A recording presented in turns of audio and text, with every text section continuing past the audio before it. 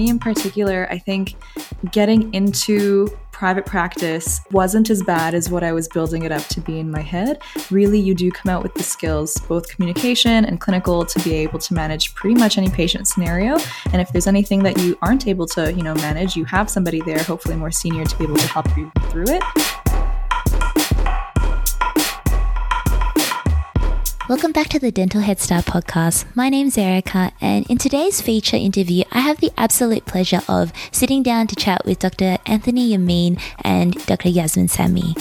Now, you've heard us say it a million times. At Dental Head Start, we're all about helping dental students become great graduates. And over the years, David has interviewed a whole bunch of really successful dentists and getting to hear their journeys and what led them to where they are today.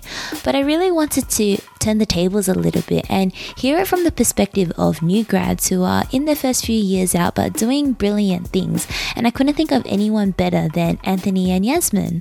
Now, the names Anthony and Yasmin might not be too unfamiliar with some people. Anthony and Yasmin were the 2020 President and Secretary of the Sydney University Dental Association, SUDA, and they're also now currently a part of ADA NSW's Recent Graduate and Advocacy Committee. And so right from the get-go, they've already been doing amazing things. In this conversation, we talk about their upbringing and what led them to dentistry and gave them this go-getter attitude where they're all about putting themselves out there, giving things 100% and making the most of every opportunity. And a recurring theme that we just kept coming across time and time again throughout this conversation was this idea of fostering and nurturing an environment that's supportive and encouraging and motivating. And it's something that they did all throughout dental school and they're still doing today. And that's something that obviously at Dental Head Start we're all about as well. So we talk about their time in dent school, their involvement with the student committee, and their fresh perspective on the transition from being dental students and becoming dentists working in private practice, specifically working rurally, and how they coped with that transition and built their own support network, which they really stress the importance of.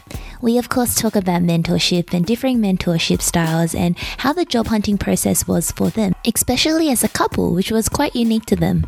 And a part of the conversation that I really enjoyed was finding that balance between having confidence as a new grad, but also understanding your limitations and knowing how to manage those situations and tactfully ask for help when you need it, and that it is perfectly okay to need help.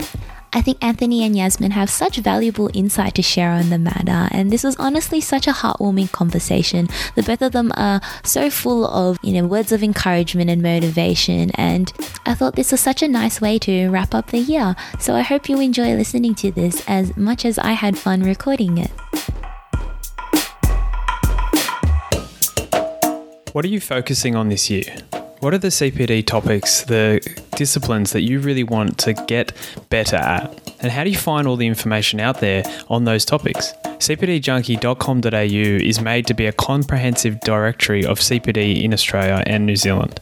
We created this because we found this frustrating, and now there is a system where you can be alerted if there's topics that come up that you are interested in.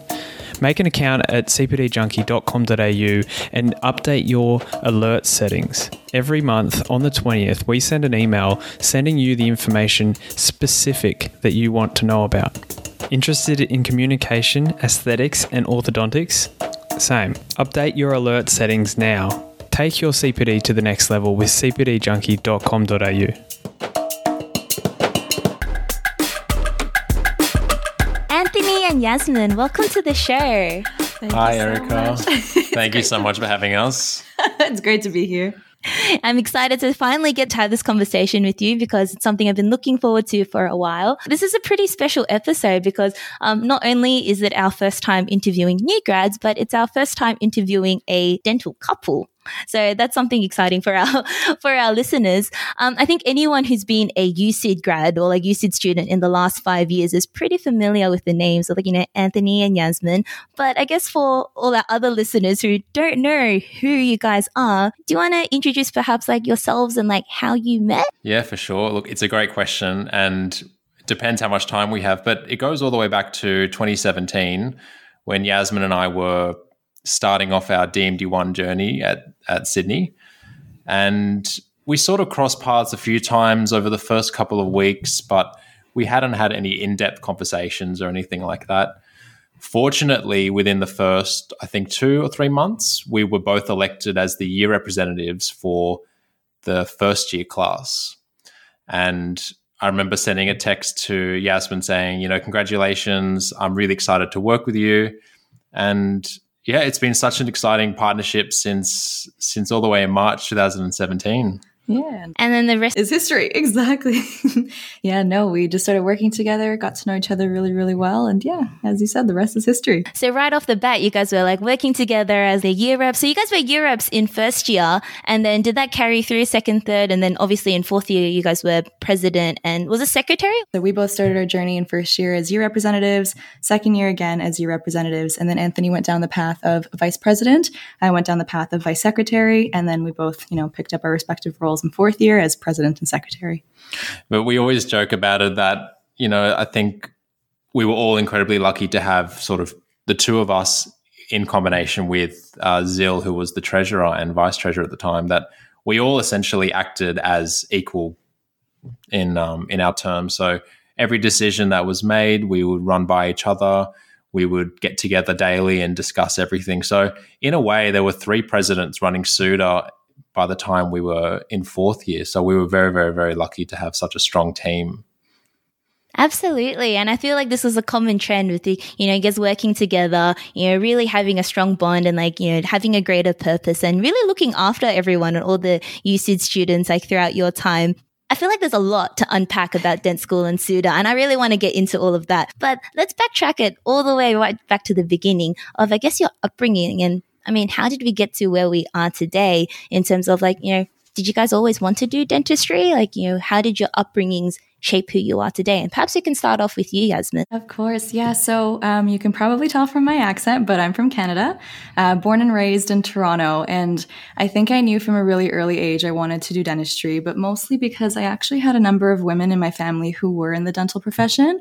My aunt, who's very close with me, is a dental hygienist. One of my cousins is a dentist, and another cousin is also a specialist. She's an endodontist. So I think that while I was growing up, it was very normal to be kind of looked after at the dental clinic if my mom needed to pick me up after school or things like that. And so when it came time to actually decide what I wanted to do, I think it just came easy to me. I said, I have all these wonderful women to look up to. They all love their jobs. They're all happy with what they're doing. And I felt very comfortable in that dental environment. And also kind of at the time I was going through braces, as people do. And I loved my orthodontist. So that really was kind of the cherry on top of the cake. And that's why I chose to do dentistry. So it was a bit of a no-brainer for you, huh? Yeah, I didn't really think about it. And I really love how you said, I guess, background support of these strong women as well. And clearly that was like an influencer in that you getting to see that. Are they still role models for you too today? Yeah, that's actually a really good question because it's been so different, traveling through life, of course, as their little cousin or, niece, and then eventually going through dental school and now being a colleague. And I do ask them questions and I do send them cases and things like that. And it's been the best. Yes, they are so wonderful. And it's great to have just generally, I'm lucky that they're in my family, but people in your corner who are willing to help and guide you through everything. So it's been really, really, really wonderful for me. It's been a good experience. Yeah, coming from no background in dentistry to this. That's amazing. How about you, Anthony? What was your upbringing like and your experience with dentistry before getting into dent school? Yeah, look, it's actually quite different to Yasmin's, and I understand that a lot of people we went through with had family influences, but mine was quite the opposite. So I was born in Sydney. My parents were both migrants from Lebanon who came in the 80s. And, they placed a lot of emphasis on education growing up. And when I was sort of mid-high school, my dad actually took over a pizza shop. Now, he took over this pizza shop, and lots of people at Sydney know about this pizza shop because at one point or another they've been there or had some free pizza.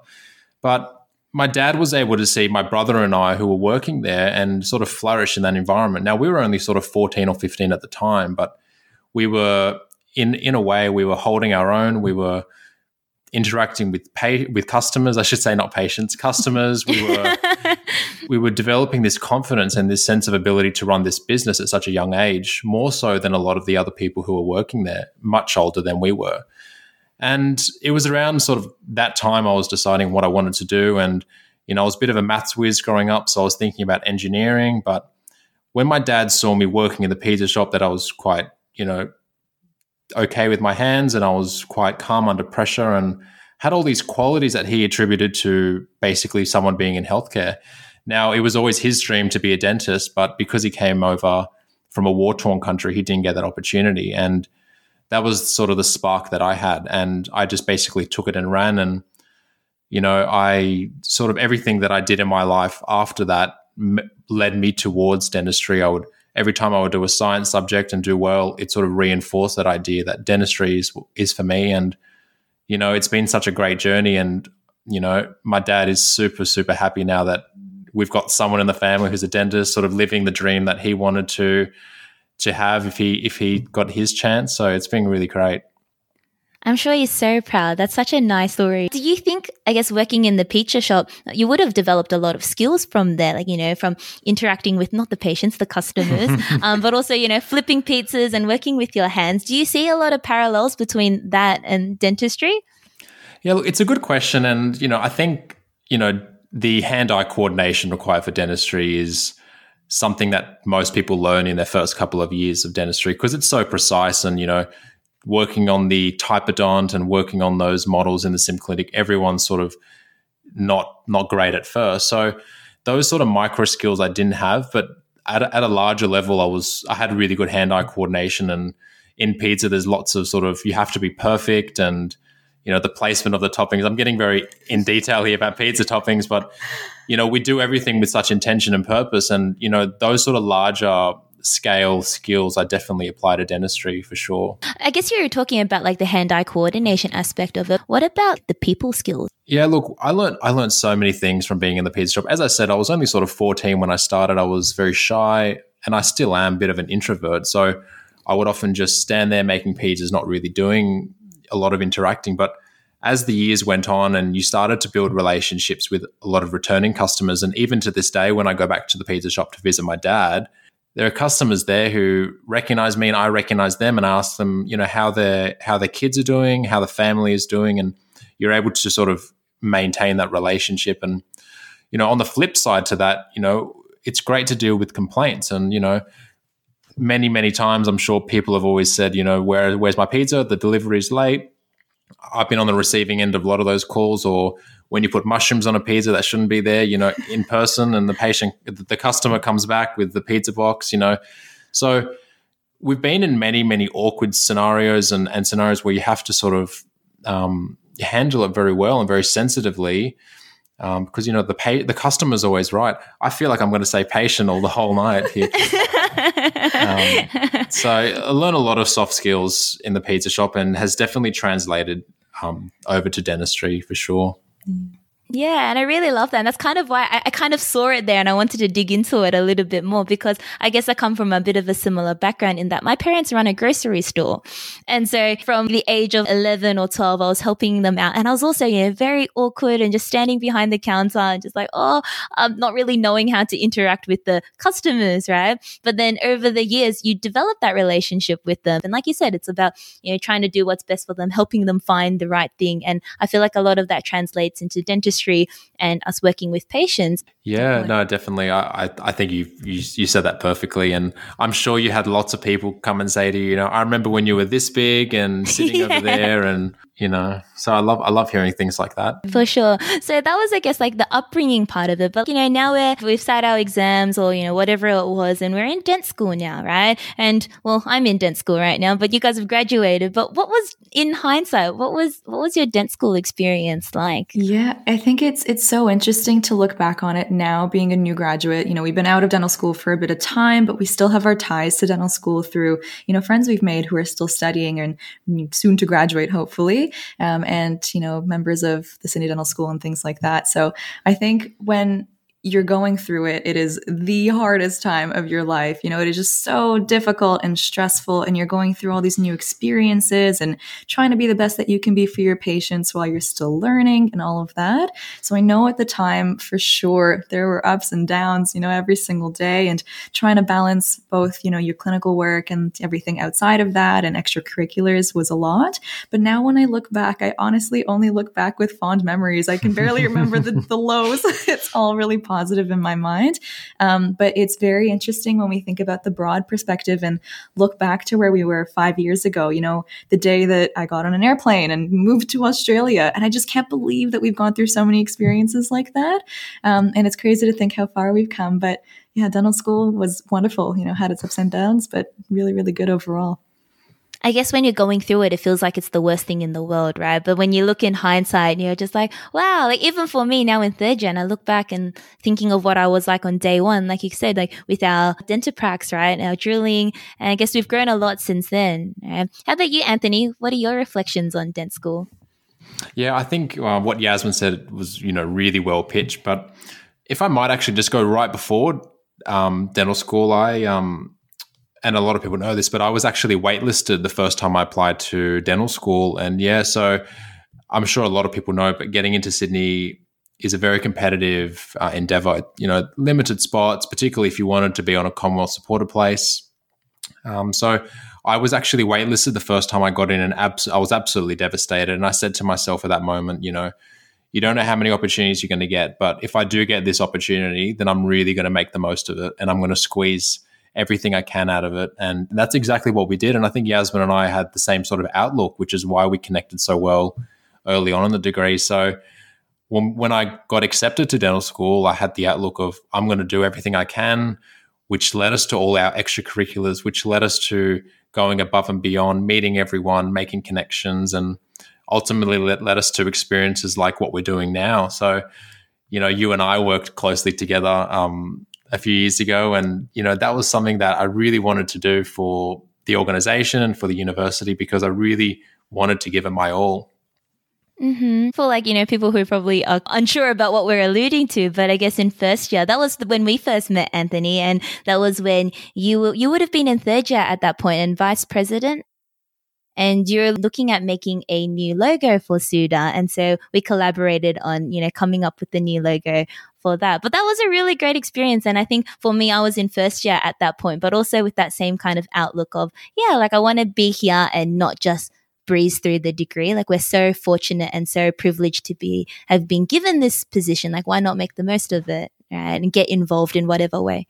And I remember how absolutely impressed I was with you and your artistic ability. And I remember opening up my phone one day and seeing the message from you, and I just sort of was just stopped in my tracks, and I was thinking to myself, wow, how can someone take an idea and put this onto paper and capture everything that we wanted to capture? So I remember you were definitely one for us to look out for as you progress through the degree. Yes, honestly, Erica, you're talented. You were so, so talented. And we are honored, to be able to have worked with you at some stage.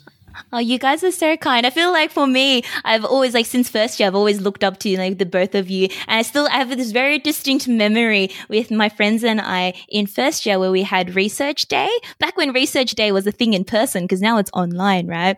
But I distinctly remember research day and sitting with my friends, we're keen first year students, scared, not sure what to do. We're arriving on time. And then we see the doors open to the auditorium and just Anthony and Yasmin walking in with the audacity to walk in 20 minutes late as well, right? But I remember that. But I remember in a meeting or something. I'm sure it was something super important, right? But you both walked in with such confidence, and then you sat down next to Dr. D, right? And I remember my friends and I just being looking at you guys in awe, who are this power couple? Who are these people, and why are they so cool? I hope that people also remember the times that we're early and on time. Yeah. No, I say it with all due respect. But that was, but I guess coming back to that kind of, I really liked what you brought up, Anthony, about how getting waitlisted that first time round gave you that drive of, I really want to make the most of this opportunity, and then that carrying throughout your degree. But, Yasmin, what are your thoughts, and what was your perspective and drive throughout dent school? Yeah, no, I feel very much the same. Pretty much what Anthony says covers a lot of it. I think another aspect of it was because I was an international student, I kind of recognized from early on that if I didn't put myself out there, I would probably feel very isolated throughout the degree. And I actually didn't know coming in that there were going to be so many Canadian students in our year at the very least. So I think that really did help kind of help us all along. We had some sort of piece of home that made it easier to kind of cope. But from day dot, I remember thinking to myself, okay, I'm going into this degree. This is what I've wanted my entire life. So I'm going to leave no stone unturned. I'm going to put my entire self into the degree itself, everything I can do outside of it as well. And also trying to, build a community of people and try to help others as well in building that community. Because, if I feel comfortable meeting somebody new and making a connection there, maybe somebody else wouldn't. And if I could, do my part in bringing other people together and making them feel comfortable and supported, then I would. And I think, knowing that you're by yourself, there's no family, there's nobody really here with you. It's what the road is kind of what you pave for yourself. And so I really did try to put all of myself into it and meet as many wonderful humans. And, I'm very thankful for the people I have met, and really try to contribute to the dental environment and Australia, if I could, to some degree. So yeah, same thing. I really felt like I needed to put myself out there and do everything that I could. And I think that's something you guys both did really well in that, there's however many, 400 students across the years, and it changes every year with the fourth years graduating and the new incoming first years coming in. But I remember being amazed at that. I'd walk past the two of you in the hallway and you would know every single student, everybody's names, and you guys just made us feel so welcome. And just you'd always whether it be in the elevator or just in the hallway or in sim clinic, you'd say hi to us and you know who we were. And I feel like you guys really did, I guess, what you were set out to do in fostering and creating that really nurturing and community. And I think especially when you guys took over as the secretary and president along with Zil and the whole SUDA committee, just making it feel like a unit and all of us are in it together and feeling supported. So yeah, kudos to you guys for doing that. Thank you so much. Happy you felt that way. It's such a difficult program to get through, and any dentist out there listening would know, not just at Sydney but all the universities. And we just wanted to make it a little bit easier, and going through with someone there and telling you what to focus on and what not to focus on, and whether you should wear scrubs to this event or whether you should wear smart casual. Those little things make such a big difference to your ability to rest and relax and enjoy the experience. So we just wanted to create this environment where everyone has each other's backs and everyone's there to help each other. And, it's actually amazing what you can do when you create such a community. We were fascinated by it. And we're really hoping that, even though we're not there anymore, fingers are crossed that we helped light a fire in some people to really help that community continue growing and things like that, because it's not about one individual person or a pair, I guess. But it's definitely that feeling of camaraderie and making sure that you're there for your fellow, students and everyone in the profession and things like that. Mm-hmm.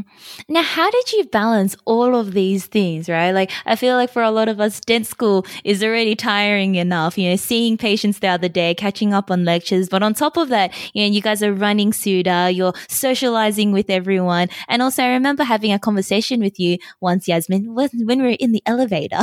And one of those lovely, just chance encounters, but you were telling me about how you were DAing as well, right? How did you find time to do all of those things? I know what Anthony's going to say because he says it really well. So I'll cover some other stuff, but mostly for us, we started first year doing these extra things. And so we actually never got to experience dental school without the pressure of additional responsibilities. And for me, and hopefully Anthony as well, I think having the support of a partner who was going through the same thing, but also carried the same values as far as what they wanted to do within university and within a student committee and things like that. I think we were able to come home and, we both understood we had kind of a bigger role and responsibility rather than just coming home and relaxing and taking time for ourselves. And then, when you have a chance to think about your entire outlook on what you want to achieve during dental school, it made it easy for me to also kind of make the choice to sacrifice weekend time to assist, because I thought that was a really valuable learning experience. And now being a year out, can confirm, definitely was a great experience. But yeah, I think having your your goals in mind, and then having a good support system as well to help is wonderful. And Anthony, you probably will touch upon, how we bounced meetings before, during, after clinics and all of those things as well.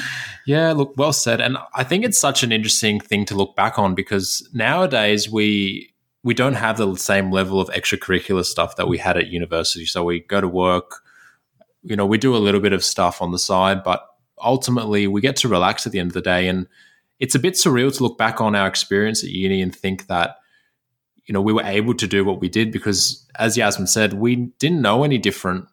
And, it was quite common for us to sort of have a meeting before our morning lectures, go to our lectures, then go to clinic. At lunchtime, have another meeting, and then go to our afternoon clinic, having just downed our lunch on the way to the clinic. And then after that afternoon clinic, we would have another meeting, or we'd go home and have a Zoom. So our days were pretty jam-packed. And I have to give a lot of credit to our teamwork because Yaz and I spent a lot of time together, and we were able to, get things done a lot more efficiently because we spent a lot of time together. We were around each other a lot, and we haven't sort of seen that before. And we were just in a very, very fortunate position to be able to do all that. But it was definitely unnatural. And looking back on it, I think it took a lot of time to get into that routine. Like, it's very hard for us to slip back into it now. Mm-hmm. I guess, you're really reaffirming what we all already knew about you guys being the ultimate power couple and really supporting each other and doing great things. Were there ever any points of, struggle or doubt, or did you ever hit any ruts or moments of burnout throughout all of this? Yeah, look, that's a great question. And there were so many days and nights throughout the 4 years where we'd come home and we would just debrief and reflect on what was going on. And there were definitely some days where we struggled to get some things done when, I think the most relatable example is probably during exam period, because Yasmin and I always made it a priority to be available for everyone. And it was quite common for people to be messaging us all throughout the exam period. And, there comes a time when you have to put yourself first and focus on your studies. But, we really struggled with that. So we really did, at those times, had to sort of reach out to each other for support. And, there were times when Yasmin will carry the slack, and then there were other times when I would. But by and large, we managed it pretty well, I would say, over the course of the degree. But there were definitely some nights when we were very unable to do things, or we would have sleepless nights just trying to get things done that we promised we would get done. Would you agree with that, Yaz? Yeah. And as much as we would love to talk or speak positively about, all the things that we wanted to change and were able to change and things like that, in any, position of leadership or, any regard, when somebody is trying to make decisions for a greater group of people, not everyone's going to agree. And I think that was also tough sometimes to try to balance being in these positions where we were giving the chance to make choices for the student organization and student body, but also remembering that we were friends with, all of these people, and where is that line, and where do you cross that, or do you cross that line,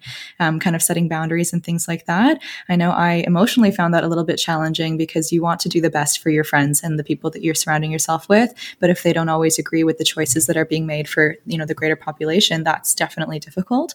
And yeah, burnout is a real thing, definitely a real thing. And I think that that's a whole conversation, that we could talk about forever, but I think it boils down to making sure you surround yourself with people and, experiences that can elevate you and, lift you out of maybe a difficult situation, and also knowing when you should say no and cut back on certain things and not allow yourself to kind of fall into something that is a little bit more troublesome to get yourself out of long term. Definitely.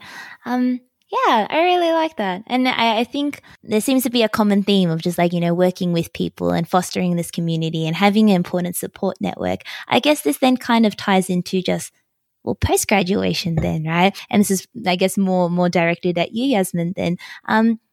This decision of should you stay here or should you go back home? And how did you kind of, make that decision as you were graduating and deciding, do you want to stay here where you've really created this community versus going back home to where all your family and loved ones are? Was this something that you had to really think about? Definitely. And it's still an ongoing, conversation that you have with yourself, you have with your partner, your family, and things like that. I think for us, I guess the plan when I came to Australia wasn't necessarily to find my partner and, stick around, but life changes and life happens. And I think the decision was made a little bit easier for me knowing that I have a supportive partner here with me, and knowing that really the road can take us wherever. We're not necessarily tied down to one area or another. And something that kind of helped our decision at the time when we were graduating is, of course, the world was kind of affected by COVID quite intensely at the time and still is. But moving back to Canada at the time and starting work didn't seem like a real option because a lot of dentists weren't working back in Canada. So we decided, in any case, we'd like to stick around in Australia for at least a bit of time and see again where the world takes us, but leaving the doors open because, it's the two of us and against the world, and, the road can take us in any which way. And we could stay in Australia for, the rest of our lives. We could explore Canada in the future and things like that. And really, it's just trying to figure out what matters to you and what you're willing to kind of compromise on or sacrifice, because I'm very close with my family and it's a difficult conversation to have every day saying, I might be here for a little bit longer than what we originally planned, but that's okay because I'm happy and I'm, we're going through all the things that life throws at us and it's fine. But it's also difficult, when you're not there for special occasions and you're not there to watch your family, grow up or grow old, or your friends' special occasions and things like that. So I think it's a difficult thing, and every person will be different in that realm. But for us, we made the choice together. We're going to stick around in Australia. We're going to work here, and then we'll see where things take us. Yeah, take it bit by bit, hey? Ripe Global is an incredible resource, especially in these times where travel is a little bit difficult, but we're also realizing it's not always necessary for our education. Especially when we're starting our career, we just want to get as much as we can, and a platform like Ripe Global's membership is perfect for that. But Ripe Global is a lot more than that. They've got the fellowship in restorative dentistry, and while it's already started with the posterior dentistry course, they've just released the anterior dentistry course, one where you're going to learn about composites, aesthetics, isolation, and indirect work as well. One of the hardest things to do in dentistry is the single front tooth, and this course is aimed at helping you improve that skill. Find out more at ripeglobal.com or check out the show notes and you can get 30% off a membership, all from the comfort of your own home.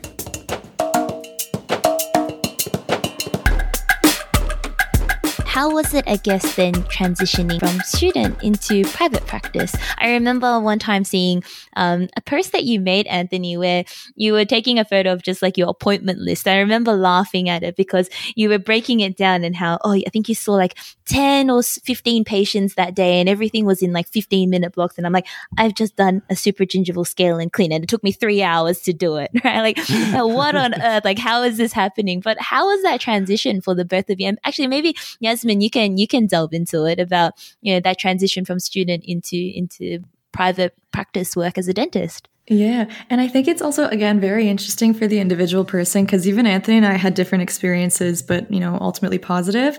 First and foremost, I just want to say, trust the process. You're going to come out of dental school competent. It doesn't feel like it at the time. And I know that even with us, when we left, I was, a little bit, I don't know what the word is, nervous, I guess, for the first day that I would see patients. But some things that really do help are, surrounding yourself with a good team and a good supportive boss and mentor and things like that. And I'm sure we'll talk about that later. And for me in particular, I think getting into private practice, it wasn't as bad as what I was building it up to be in my head. Really, you do come out with the skills, both communication and clinical, to be able to manage pretty much any patient scenario.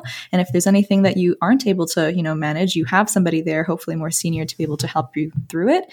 So as far as just starting work, it was an easier transition than expected. As far as appointment times and things like that, honestly, again, trust in the process because there are so many little hurdles when you're in dental school, things that you have to get checked as you go along, and you don't really have the autonomy over the appointment as you do when you're working by yourself. So things just generally do get faster, and you'll figure out what appointment times work for you and how much time you want to spend with a patient on a certain procedure and things like that. And something specifically about me, for example, I'm really interested in pediatric dentistry, but that's one of the clinics that was cut for us during our COVID years. So I didn't really get much experience in that realm. So that's an area that when I first started, I was really nervous about because I really wanted to do well and I wanted to work really well with the kids. But as far as the actual clinical experience went, I didn't really get much of it. So that was another, opportunity for me to learn through other senior dentists in the practice, and just surrounding yourself with good people to learn from, or CPD courses, and figuring out what your strengths and weaknesses are and building off of that to make the best experience for yourself as a new graduate. Yeah. Did you have a similar transition as well, Anthony? Yeah, in parts, definitely. And I think every graduate goes through their own sort of transition. And for me, I remember finishing my last ever final year clinic, and it was a 3-hour session, and I did a 1.5 hour crown cementation and a 1.5 hour splint issue. And I left the clinic thinking that I was the greatest, and I was so confident in my abilities coming out of dental school. And little did I know that rarely do you have 1.5 hour appointments in practice. And I didn't know how I was going to make up that time when I went into my job. And one of the things, and I think Yasmin touched on it really well, that worked in my favor was I went into a practice that had experience hiring new graduates. So I sort of let them take ownership over my appointment book and my appointment times and my scope of practice at the beginning, because they've done it before and we hadn't. So I let them take control, and, this wasn't their first rodeo. So they knew that a 1-hour filling appointment to start was totally reasonable, and that a 45-minute checkup and clean appointment was reasonable. And we just went from there. And I had and I still have to this day a very, very close relationship with my practice manager. And we had meetings at the end of each day and then at the end of each week, and we would talk about the days and how to improve the appointment times and where to lengthen them, where to shorten them. And there were times when I was uncomfortable because I wanted to push myself to be at the appointment times that the practice was at. I thought that was a really good benchmark. And there were times when I thought that I wasn't going to get something done, or there were times when you'd run late, but that's all part of the process. And I think being uncomfortable in practice is a necessary step to get to reach your full potential. So to this day, if I had 3-hour appointments in practice, I would probably use it. But the reality is we don't. We only get that time set out by the practice, and you find a way to make it work without diminishing your level of quality. And it's been such an interesting experience for sure. Mm-hmm. I guess something that you've both have touched on, it's definitely something I really want to go into, is because a lot of people say that where you work, your first job after you graduate, really sets the trajectory of what kind of dentist you will want to be, right? And so you are both in Tamworth at the moment. And so I guess, how was this job hunting process for you, and how did you find these clinics with, such supportive, mentors and dentists that have helped you with this transition? Because I'm sure everyone hopes for this, but everyone's experience is different. So what led you guys to this particular experience? Anthony? Yeah, look, it was actually a really cool story for us, and there were definitely ups and downs during our final year trying to find the right job for us. And I think Yasmin and I were in a very unique scenario because we were looking for 2 jobs, or we were looking for jobs to fill 2 books as opposed to just the one person, and we didn't want to be working really far away from each other. So that was a bit of a unique experience. But if we go back a little bit, I actually had a mentor in Sydney who I met in the later years of high school, and he's done so much for me over the years. And the plan always was to work for him when I graduated. He was such an incredible support system for myself and Yasmin as well throughout high school, and then dental school. So the plan always was to work with him. But once COVID hit, he did have quite a frank conversation with me, and he had my best interests at heart. And he said, "Look, Anthony, I've got a chair here if you want to work, but there just isn't the work here for you. And I think as a new graduate, you want to be seeing as many patients as you can, and you want to be doing as much work as you can. So the chair's here for you if you want it, but I do think you should look elsewhere." And there was sort of a light bulb moment, because I felt as though the race had started for the job hunt and I was left behind, because I thought that I had a position that, I was relatively safe in. And what happened was I ended up spending a lot of time putting together a really nice resume and finding all these practices in Sydney that I wanted to work at. And they weren't necessarily practices that had job adverts out there, but they were appealing for different reasons. Some of them had incredible Google reviews and they emphasized on the patient experience. Others had emphasis on patient education, patient comfort, and staying up to date with technology and their interaction with social media. And these sorts of practices were very appealing to me at the time. And I reached out to a lot of these practices, and some of them I even went in person. I took a gift and I just showed a high level of interest. And what I'd realized was it just wasn't meant to be. It wasn't the right time or place, particularly because a lot of these practices weren't looking for a graduate. And we were going through a pandemic, so there was a lot of uncertainty around, can we hire and can we service a new graduate in our books? And a lot of the time I realized that the answer was no. And even though these practices didn't have an opportunity for me, they did something which I'm forever, indebted to them. And they shared my resume. And because I was brave enough to put myself out there, they were brave enough to then put my resume and recommend me to other places. And one of those places that actually my resume landed at was a practice in Tamworth.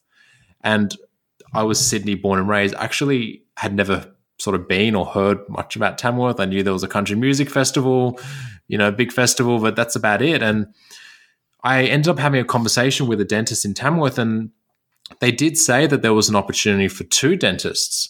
And that got me really excited because I was thinking to myself, it was looking like Yasmin and I might have to work 2 part-time jobs each in different parts of the city. We might have to live somewhere in the middle and, spend all this time in traffic every day and see each other on Monday evening or something because we're working weekends. It just seemed to get a little bit convoluted. And I thought to myself, this person in Tamworth has position for 2 dentists, and that was very appealing. And we stayed in contact with this said dentist until sort of closer towards the end of semester 2 in our final year. And there weren't any really, solid job offers for us in Sydney. And we decided to go to Tamworth to meet this said dentist. And because it's a 5-hour drive from Sydney, we wanted to make the most of our experience here. And we decided to apply and call out to a few different practices while we were here. And what stood out to us was there was actually an opportunity for Yasmin and I to work in neighbouring practices, but work very closely together. And these 2 practices, which was actually separate to the one that initially brought us to Tamworth, they approached all the negotiations for the job offer as a couple. And they recognised that Yasmin and I were coming in as a couple to Tamworth, and they offered us very similar contracts, the exact same days off, and a very similar structure. And it almost seemed a little bit too good to be true because we were able to have different experiences, but also be in practices that were able to nurture our growth together and use the skill set of one practice to nurture one set of skills and use the other one to nurture the other set of skills. And it almost seemed a little bit too good to be true for us. And we sort of left that experience thinking that this might be it. And of course, at the moment, it was very surreal. And we had a few sleepless nights thinking about, is this the right decision? But looking back on it now, I think we made the best decision for us as a couple and as new graduates. And I think this experience has been incredible for us. It really is when they talk about serendipity, right? Like all this time you were looking and like convinced that you were going to stay in Sydney. You had a job lined up here. You were looking here. Then who'd have thought that your resume would land in Tamworth? And you didn't end up even, I guess, like working for that original practice. It ended up being another one that you just by chance decided to give it a shot and apply for, right? It's a big decision to move rurally. And guess what were your thoughts? And what were your thoughts, I guess, Yasmin, being swept into all of this and the decision of just like, okay, not only are you staying in Australia now, but you're moving out to Whoop Whoop, right? Exactly. Yeah. Well, actually, I will say that at the time when we were looking for jobs, I really wanted to move regionally because I kept thinking to myself, the connections we've made in Sydney are there. They're going to be there forever, which is wonderful. But, half of our class is moving back to Canada and, everyone else is also dispersed around here. So again, for me, I felt a little bit isolated again. And so I figured what better time to kind of set roots wherever we want and pretty much touch on some of the things that Anthony mentioned. Because we had had that experience in Ballina before, and we had talked about, the benefits for us and also what we could, provide a community in kind of a remote, rural or regional area. We were really seriously thinking about it at the time, but I don't think that we didn't know Tamworth was an option. So originally, I was also looking for jobs that were slightly outside of Sydney, that were close enough for Anthony and I to be able to, again, commute to from a communal location and things like that. But I didn't really want to stay in the city. So it was a really good opportunity when we heard that, we had a chance to work in similar, locations in a small town that was really community based. Again, we keep talking about communities. And something that I think is important to mention is even though we didn't end up working with the original practice that brought us to Tamworth, working regionally means that everyone is kind of a team.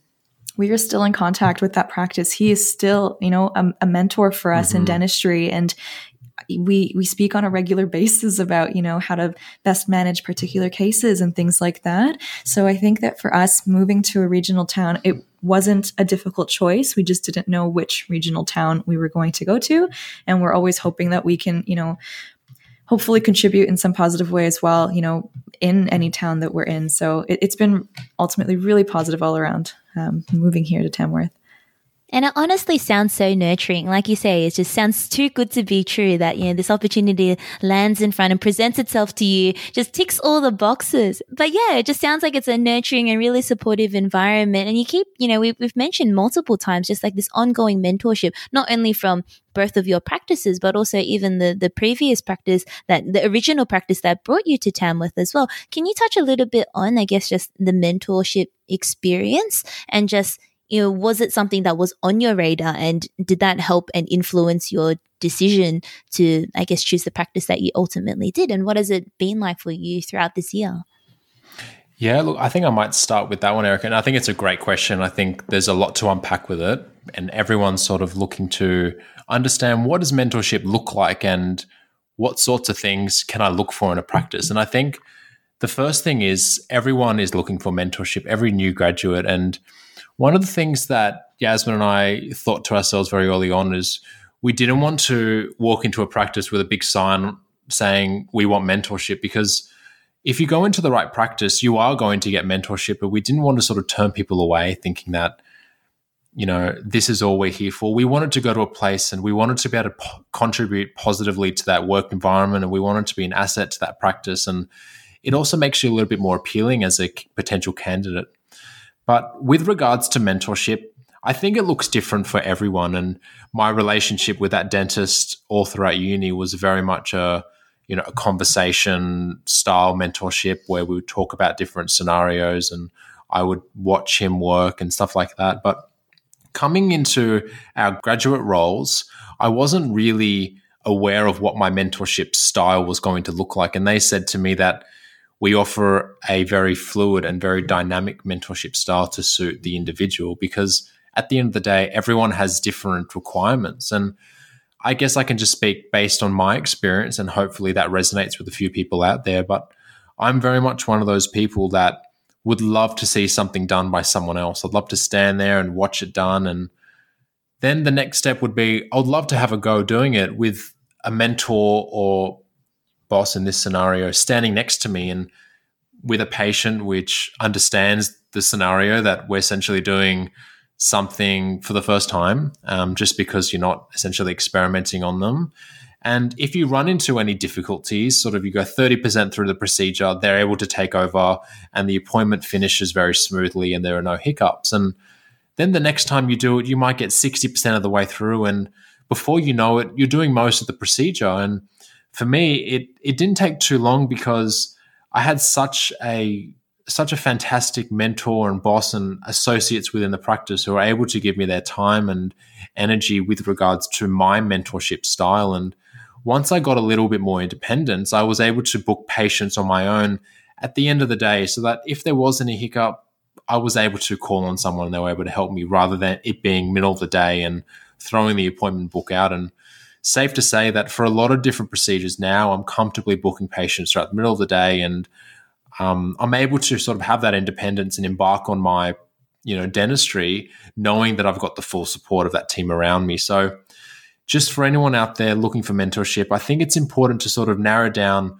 what is your style? What are you sort of looking for from a practice? And is the practice that you're looking at going to fulfill that? So for me, I love having 3 or 4 dentists around me, and the hygienist that works in my practice works very closely with me because I'm always in her back pocket asking questions. And I think that's the sort of mentorship style I need. Someone who's around, someone who's able to show me how to do something for the first time, someone who's able to stand next to me while I'm able to do a procedure and, carry on if I do come into difficulties, and ultimately someone who's able to be there while I run my appointment book in case there are any difficulties. So my number 1 tip, find your mentorship style and see if your practice can deliver that for you, because otherwise it's going to be a very, very challenging year. Was that something you then made known during the interview process when you were applying for that job? Because you do say there's a bit of a balance between not wanting to walk in holding a sign saying, I want mentorship, but yet at the same time wanting to make sure you were going into a job that suited your mentorship style. How did you find that match then? Like, what was there a conversation, or was it something that you kind of sussed out during the interview or by observing?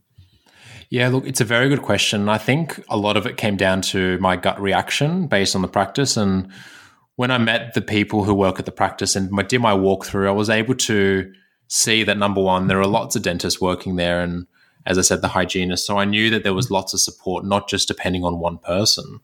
The second thing was the practice that I work at has such a wide scope of practice. So I knew that I was able to get mentorship in all these different areas, whether that be doing complex endo or all the way to surgical procedures. So that was already in the back of my mind, that I was walking into a practice that had that wide scope of practice. And then number 3 was being in a regional town, there's a high turnover of dentists. So my practice does go through a lot of new graduate dentists. So as I said earlier, this wasn't their first rodeo. They've been through this experience with lots of other dentists. And during the interview, I didn't really need to say much because they're the ones who sort of told me that the mentorship style was dynamic and fluid, because everyone's going to be different. And I think my mentorship style is slightly different to all the other dentists that have come before. And I think any dentist that comes after me will be slightly different. So I'd placed a lot of emphasis on being in a practice that had experience with new grads, because they were able to guide me in the areas that I had no experience in. Like, I didn't know what my exact mentorship style was going to be until I went to a few different practices and realized that, no, I don't think I want to be working with one person only, or I don't want to be working in a practice that refers all these procedures out. And it became a little bit more evident sort of through a gut reaction when I met with the practice. For sure. And how about you, Yasmin? Like, what was the mentoring? Is your mentoring style similar, or is it completely different? It's quite similar, I will say, because I feel like I'm the type of person who would like to see a procedure done first if it's something I'm unfamiliar with, and in that procedure, have the opportunity to ask questions or afterwards, things like that. And then similarly, I'll give it a go. I've learned enough. We come again from an educated background. We know what we're doing. It's just when you get into the thick of it, can you manage complications and things like that? And then have a boss around in the building, in the case that I'm unable to proceed with whatever procedure it is, and then ultimately get to a stage where you're comfortable enough to do it yourself. At the same time, I should mention that my boss hired 2 new grads, at the same time. So I'm working with another new graduate from my graduating class, which is wonderful, but we are also completely different dentists and have different learning styles. And so I know for her, if we were to ask her, she is definitely more comfortable, trying the procedure first, figuring out what works in her hands and what doesn't, and then coming out of it and asking questions after she's already given it a go. So I think for different people, it's different. And kind of like what Anthony mentioned, a lot of it is going to be your gut reaction to the practice. I think when you start interviewing at different places, you can kind of get a sense for it at that stage, what they're willing to offer, what they're comfortable with as mentors.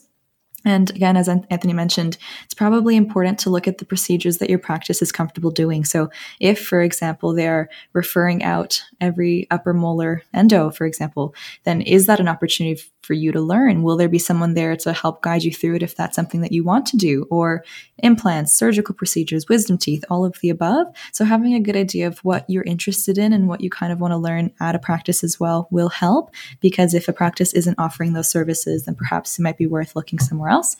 And again, touching on what Anthony said as well, I agree that it's really important that if a practice has had the chance to mentor new graduates before, they probably have a good idea of what's required and systems in place to really help nurture a new graduate dentist. So, yeah.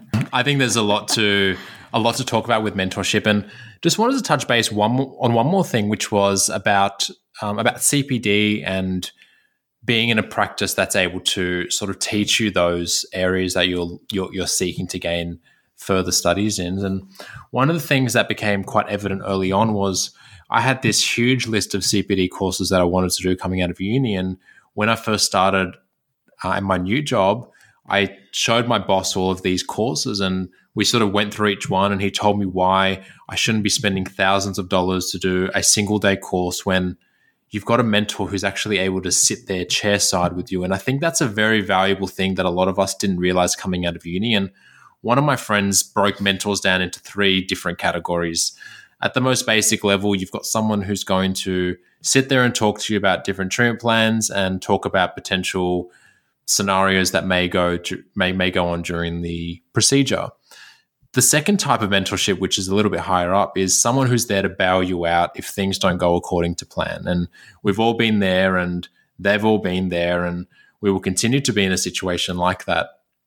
And the third mentor is at the top of the hierarchy, is someone who's able to sit there chairside with you, hold the suction, and show you how to do a procedure. And I was fortunate enough to be in a practice where I've got 3 or 4 of those people around who can sit there chairside and show me how to do something. And there's so much more you can gain from a 30 or 40 minute appointment with someone doing that with you than you can from a weekend course learning in a simulation environment. And that is a huge aspect of mentorship that I think is underrated and not really spoken about. So just a big tip to everyone out there: when you are embarking on your graduate roles, definitely have that conversation about, is it possible for someone to be there standing next to me while I have a go, and make it a very safe environment for the patient and able to take over if things don't go according to plan. I like that you mentioned that, because I actually feel like it was just a few days ago. I was, scrolling through Facebook, scrolling through the dental forums, and I saw someone ask pretty much this exact same question where they were saying, oh, what are the best CPD courses for a new grad to do? And everyone's going through the comments and everyone's like, oh, you got to do this person's course. You got to do that person's course. And there was this one person that said the best course or the best CPD you can do is within your practice. And it is, with your mentor, with your principal dentist, with your boss, and them teaching you and guiding you. And there is nothing superior to that. And exactly like what you were saying, Anthony, about how you can go to a CPD course and learn things hands-on, on simulation, on whatever it is, but nothing beats, I guess, having someone next to you as you're seeing your patient. I guess it's pretty much just like, what it is like in dent school, right? Yeah, for sure. And I think particularly as a new graduate, when you're trying to get as much experience in all these different areas, it's just not feasible to be doing thousands of dollars of courses in endo and restorative and pros and surgical, and just doesn't make sense. But I think the further you progress through your career and you start to hone in on those areas you want to upskill in, that's when your more expensive CPD comes into place, because there's definitely a place for it, and recognizing an interest in furthering your education and becoming a safe practitioner. But I think as a new graduate, the best CPD you can do is definitely within a practice who has a wide scope of practice, with mentors who are able to stand there chairside with you and show you how to do things and discuss cases. And, it really sets you on the right foot for your new graduate journey. Something I really wanted to ask, and I asked it to you, Yasmin, but I'm still in the position where, when I don't know what is going on, I put up my hand and I cry out for my tutor to please come save me, right? But it's okay as a student. I feel like you get away with it because, the patients know that you guys are still students and you're still learning, and they're absolute angels and so understanding, right? But I guess, when you've graduated and you're a dentist and you're meant to be competent, you can't, raise your hand and cry out to the tutor in the same way, right? So how do you go about, I guess, you both touched on, trying new procedures and getting 30% of the way and then needing a little bit of assistance, or getting 60% of the way or needing a bit of assistance, or I guess just like, to say it another way, needing someone to bail you out, right? How do you go about managing that situation, but still instilling trust within your patient that, you are still here looking them out, you are still competent, but you need just a second pair of, eyes or hands to help you out? Like, how do you go about managing that kind of situation? Yeah, there's actually a few layers to it, and you've touched upon a lot of it. Even the words, I might get a second set of eyes to take a look at this. That's something that I'll come back to, but it is a really valuable phrase. I think first and foremost, just remembering that you are competent, and usually what you're thinking is along the right path, even though it takes us a little bit longer to diagnose and be confident in our decision with that. So when the patient comes into the room with a problem, building that rapport instills that confidence in them, because you do know what you're talking about at a foundational level. If you're in something like an emergency situation or an acute care situation, oftentimes, at least for us, even when we started out, if you are unsure, I know at my practice, one of the policies that we have, for new graduates is take your x-ray, tell your patient you're going to step out of the room just to take a look at it. And when you step out, you can either send a message to your boss if they're, open to this, or just pop into their room and say, hey, there's an x-ray I'd just love, to talk to you about before I go back into the room. And oftentimes, and again, I will say I'm probably very lucky that my boss is able to do this. They will, put aside what they're doing or finish up what they're doing, come out, take a look at that x-ray, quickly chat with you about, whether you're on the right track or not. And then you go back into the room and go from there. Another part of it is if you feel like it's a procedure that you're not comfortable with, or it's something that you haven't done that many times, when you're outlining, all the benefits, pros and cons of a procedure to your patient, sometimes you can mention something along the lines of, it's going to be a little bit of a lengthier procedure or maybe a more complicated procedure. And if we reach a stage that for whatever reason, we need a second set of eyes, I hope it's all right with you, or if you're okay with it, I will ask another dentist to come into the room. Otherwise, you go cross-eyed, staring at the same thing for a lengthy period of time. And a lot of the time, patients do understand. And I think that part of it is they are happier knowing that you are doing the best by them. And when you reach your upper limit, there is somebody there who is going to help them out. You're not going to, cause trouble because you're being overconfident. Sorry. So I think that it's easier managed than what most people would expect when you start working. And again, trust in the process. You are confident. You do know what you're doing. And even if you just need a few times somebody reassuring you that that is the right call, that's really all it takes.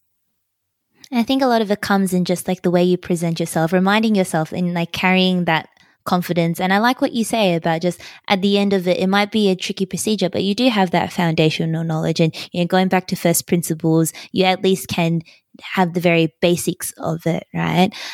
What about you, Anthony? Have you got any other like thoughts or tips on, special phrases or ways that you can go about managing that kind of situation?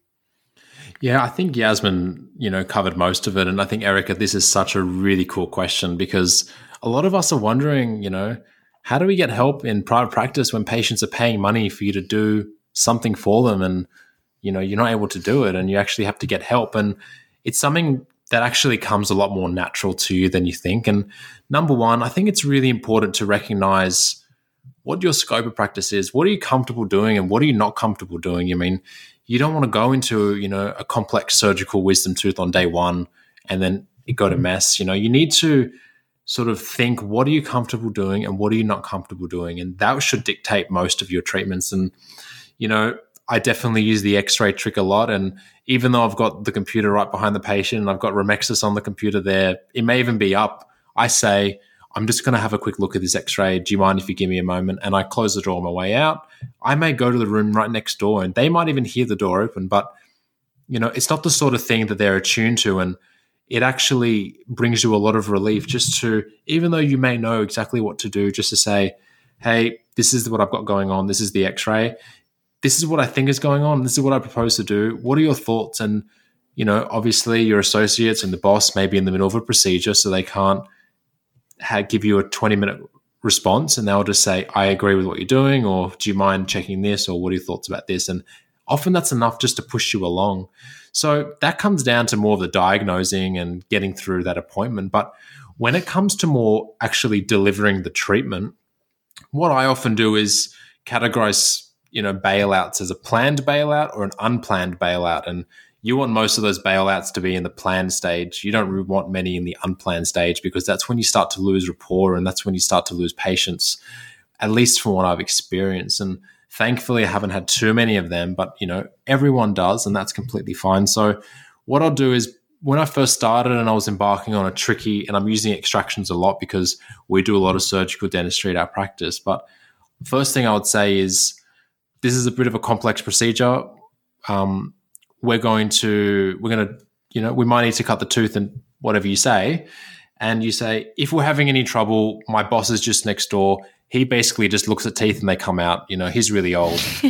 And just make a bit of a laugh out of it. And they laugh, but they also recognize that, if things aren't going to plan, there's going to be someone. So if I bring someone in, then it's sort of expected. But if I don't bring someone in, then they're really happy. You did a great job. And even if it takes you a little bit longer and you seem calm under pressure, and this is where my sort of pizza skills come into it, I remain calm under pressure and I'm able not to sort of shed a sweat if things aren't going to plan, and understand when I'm out of my depths, One of the other tricks that I think I learned at this practice, which I think is super valuable and I would recommend a lot of people out there, is, let's say you've got a 30-minute appointment in the middle of the day and it's going to be an extraction, and it's going to be very complex and it might go surgical. I've got no problem bringing the patient back at the end of the day, even if it's not that same day. I use the phrase a lot, this is going to be a bit of a tricky one. Do you mind if we bring you back at the end of the day, just so we're not rushed with patients? Because, we've got people in the waiting room and I want to give you all the time that you deserve. And they love hearing that because they know you're going to put them first. And when you bring them back at the end of the day, your boss is available or someone is free because they're going to finish up with their patient. So before you start the procedure, you say, if we're having any trouble, my boss is next door, he's going to look at this tooth that's going to pop out if we're having any trouble. But the main thing is they're available. You don't want to get into a bit of a mess and then they've got to come in mid-patient, when they've just etched a tooth and it's going to get contaminated, and throw the whole appointment book out. No one gets lunch. Not a fun day for anyone. So you want to have planned bailouts. You want to bring patients back at the end of the day if your boss is willing. And it's totally okay to step out of the room and just ask people what's going on. I guess, there's a lot of value in being able, and I guess it's a skill as well, right? But to be able to preempt situations and assessing it and realizing, is this something I can do right now, or is it something that I potentially need more help with, or potentially something that's going to take longer than planned? Have there been many situations of these unplanned bailouts that, perhaps earlier on, throughout the year, or any sticky situations that you guys can think of in particular, and any reflections or lessons you've learned from it? Yasmin, you seem to be thinking. A few cases definitely just passed through my mind. And I think for me, those unplanned bailouts, I guess I should probably touch upon a few other things. This year, my boss was pregnant, and she went on maternity leave, which is, absolutely necessary and so important. But then that left me in a little, pickle, in the sense of, okay, do I embark on some complicated things, knowing that if I need my boss, she has to drive from her house and come here, maybe with baby, maybe she's in labor, you just don't know. And so that for me was a big kind of a time where I did a lot of learning, where I have to admit, there were some cases that I went into thinking I had the entire plan and everything was going to go correctly, but things don't always do that. And so you do your best, again, as we mentioned before, with that foundational knowledge that you do have, and you make it work. And it's going to be fine ultimately for the patient, but it could take longer to get there. You might have to get a little bit creative. You're probably going to sweat a little bit, but ultimately you do reach that point. So yes, I don't think any of us can say we haven't been in that situation where you need a little bit of guidance, you need somebody there, and you learn a lot of really important lessons from there. Sometimes they are the best lessons, and sometimes that's exactly what you need. Have a really difficult situation where you really have to make your brain work, and then after you walk away, we've said this for each other before, but you level up, you get better, and then you know exactly what to do next time. But as long as, again, you kind of have that support system so that you're not carrying that stress home with you of, did I do the right thing for that patient? Should I have done it another way? As long as you have somebody to talk to, and hopefully it is a mentor, but it could be a friend or a colleague or, anybody. I think that's where most of the learning occurs, and that's how people grow. And yeah, just kind of go with the process, and yeah, you'll develop all the skills that you need with time. Yeah, it's what they say. Like, we learn most when we're challenged or when we're put Absolutely. in the sticky situations, right? Yes, exactly. So what are your plans now, like the two of you? I guess, first year out, we're heading into second year out now. What are your plans in terms of like upskilling? And you've mentioned a lot, wanting to learn through your mentors and in your practice, but have you guys got plans like beyond that in terms of like, CPD journeys, or like what is the plan going forward, and where do you guys see yourself, heading in the next few years? Yeah, look, it's been a really wild first year out, and with COVID there, we just never really know what's around the corner, but we're both very much still on an exponential growth for our clinical dentistry. So I'm going to ride that wave for as long as possible and just soak up as much as I can and upskill and learn, and really same approach as we had at dental school, just squeeze as much out of it as we can and give our all. But, on the side, Yasmin and I, we're trying to get involved in the community in Tamworth. This year's been a little bit difficult just with all the restrictions and stuff like that, but we're definitely wanting to make our mark and give back to the community and do as much as we can. And, even in the realm of dentistry, we're both still heavily involved with the ADA, at least at the state level, which is really exciting. And so we're sort of just playing it by ear because we don't really know what's around the corner. And I think this year was a great year for Yasmin and I just to sort of focus on ourselves and focus on our journey and focus on that new graduate experience, because for the last 4 years, we've been so tied up doing all these extracurriculars that we haven't really had time to just enjoy it and take it easy. Yeah, definitely. And you alluded to it just then, but you guys are both part of the ADA New South Wales Recent Grad Committee. Is that correct? I'll touch upon that. Actually, Anthony is part of the Recent Graduate Committee. I'm on a different committee, the Advocacy Committee, which I've only recently, had the honor of joining. We are happy to be able to be involved and try to provide a kind of a new grad perspective to the ADA New South Wales and go from there. Well, I'm excited to see what you guys get up to and hearing all about it, Yasmin. How about you, Anthony, with the whole Recent Grad Committee, and what is it? Why don't you tell us a little bit like what it's about and, what's the purpose of it and what your part in it is?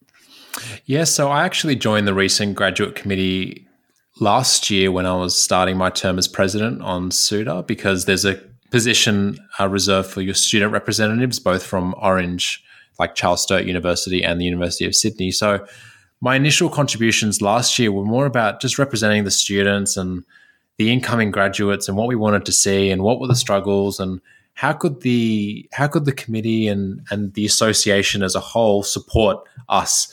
What was really exciting last year, I got to meet with the state president, which was Kathleen Matthews at the time, and she really wanted to understand what were we going through as students and how could they better support that, which was so exciting to me to think that there's a whole association out there designed to help us get through this and is ultimately here for us. And this year, serving my second term on the committee, I'm more of I'm that recent graduate, I'm that new graduate, and for those that don't know, the purpose of the Recent Grads Committee is ultimately to ease that transition into graduate life, because it is daunting for everyone, and it's not a very easy experience at times, and you need a bit of support. So one of the things we're actually working on at the moment, which is really exciting, is about this new grad CPD program that we're trying to sort of, enhance and supplement the clinical experiences that the graduating class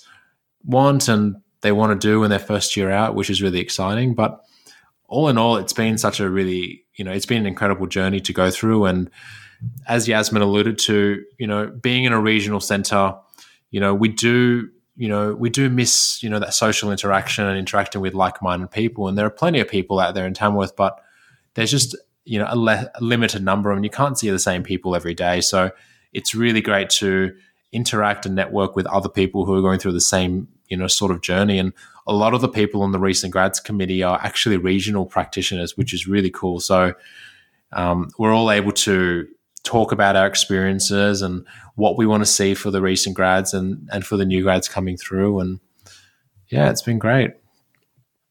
That's really great to hear. And I want to say thank you. And thank you to the both of you. And I'm just this entire conversation has just constantly, I feel like the recurring theme was just, building a community, being in it all together. And, throughout your time, throughout dent school, being a part of SUDA and even graduating and being part of the ADA. I know, I think that's something I really respect and I'm grateful. And I think we're lucky as the industry to have people like you that are really, all about nurturing and fostering and creating this really nice environment. So it's really great to hear. I'm excited to see, what other things you guys come up with. Thank you, Erica. I wanted to end, I guess, wrap up the podcast, but with a question that, David always likes to ask all of his guests. But it's, if you could teach every, graduating dentist that's listening to the show, everyone that if there's one piece of advice, I'll ask it to you guys individually so you can both, have your own little golden nugget to share. But, what is the one piece of advice that you would give to them now, I guess, having been through what you have thus far? Yasmin, do you want to? I feel like I have so many little things that I would love to just run back and be like, do it this way or, do this. I'll say two things. One, trust yourself and, stick to your roots. Don't forget your hobbies. Don't forget the things you like to do outside of dentistry, because dentistry is one aspect of you and who you are as a person, but it's not the only characteristic that you bring to the world. So I think it's really important because we sometimes lose ourselves in dental school because it really is all consuming.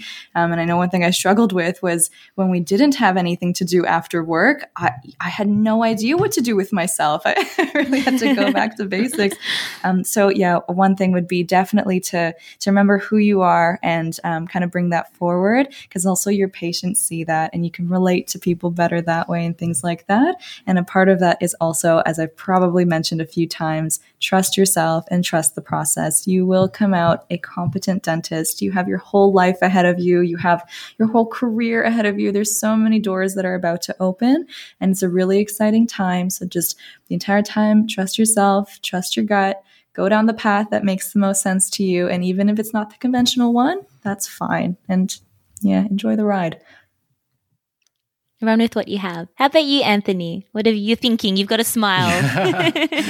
Look, Erica, if there was one thing I was going to say, it would be basically how I started this podcast is next time, someone doesn't get your pizza order right or your delivery is a little bit late, just take it easy on them because you don't know who's on the other end. And next time you reject someone from dental school or you turn down someone who's applying for a job, you never know who's standing in front of you and you don't know what sort of drive that's going to give someone. So embrace everyone with open arms and give everyone an opportunity, give everyone a chance, because I think I'm, living proof of someone who was sort of turned down and made the most of it and really proved myself. And I still carry that chip on my shoulder to this day. And it is a large driving force for me. So just embrace everyone and give everyone a chance is what I would say.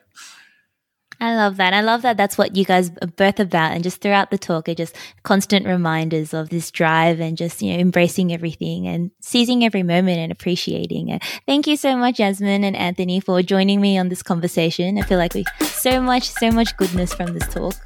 Thank you, Erica. Thank you for having us. Honestly, it was a pleasure. As dentists and dental students, we all have difficult days. You may experience workplace or training demands that have a direct impact on your physical, emotional, and psychological health and well-being. This is exactly what dental practitioner support is for. It's a completely confidential and independently run service that's funded by the Dental Board of Australia in an effort to support practitioners and dental students right across the country. Sometimes people call just at the end of a long day to debrief, but sometimes they call because there's more challenging things going on. Dental practitioner support is there for you in these times to give proactive advice, help you improve your health and well-being before there are major concerns. We all need a helping hand sometimes, and it's okay to ask for help. So if you find you need it, call 1-800-377-700 or visit the website dpsupport.org.au. They have loads of great information to get you started. Thank you so much for listening to the Dental Head Start podcast. I genuinely hope this is helping you become a better dentist. So if you like what you're hearing, make sure you subscribe on your podcast player, and I want you to do me a favor. I want you to go to social media and share something that you've appreciated from us with one of your friends. That's how the word gets out. That's how more people gain and benefit from what we're doing. And if you're a dental student or a graduate and you want to get a head start, go to dentalheadstart.com/start to find everything we're doing to help dental students become great dentists.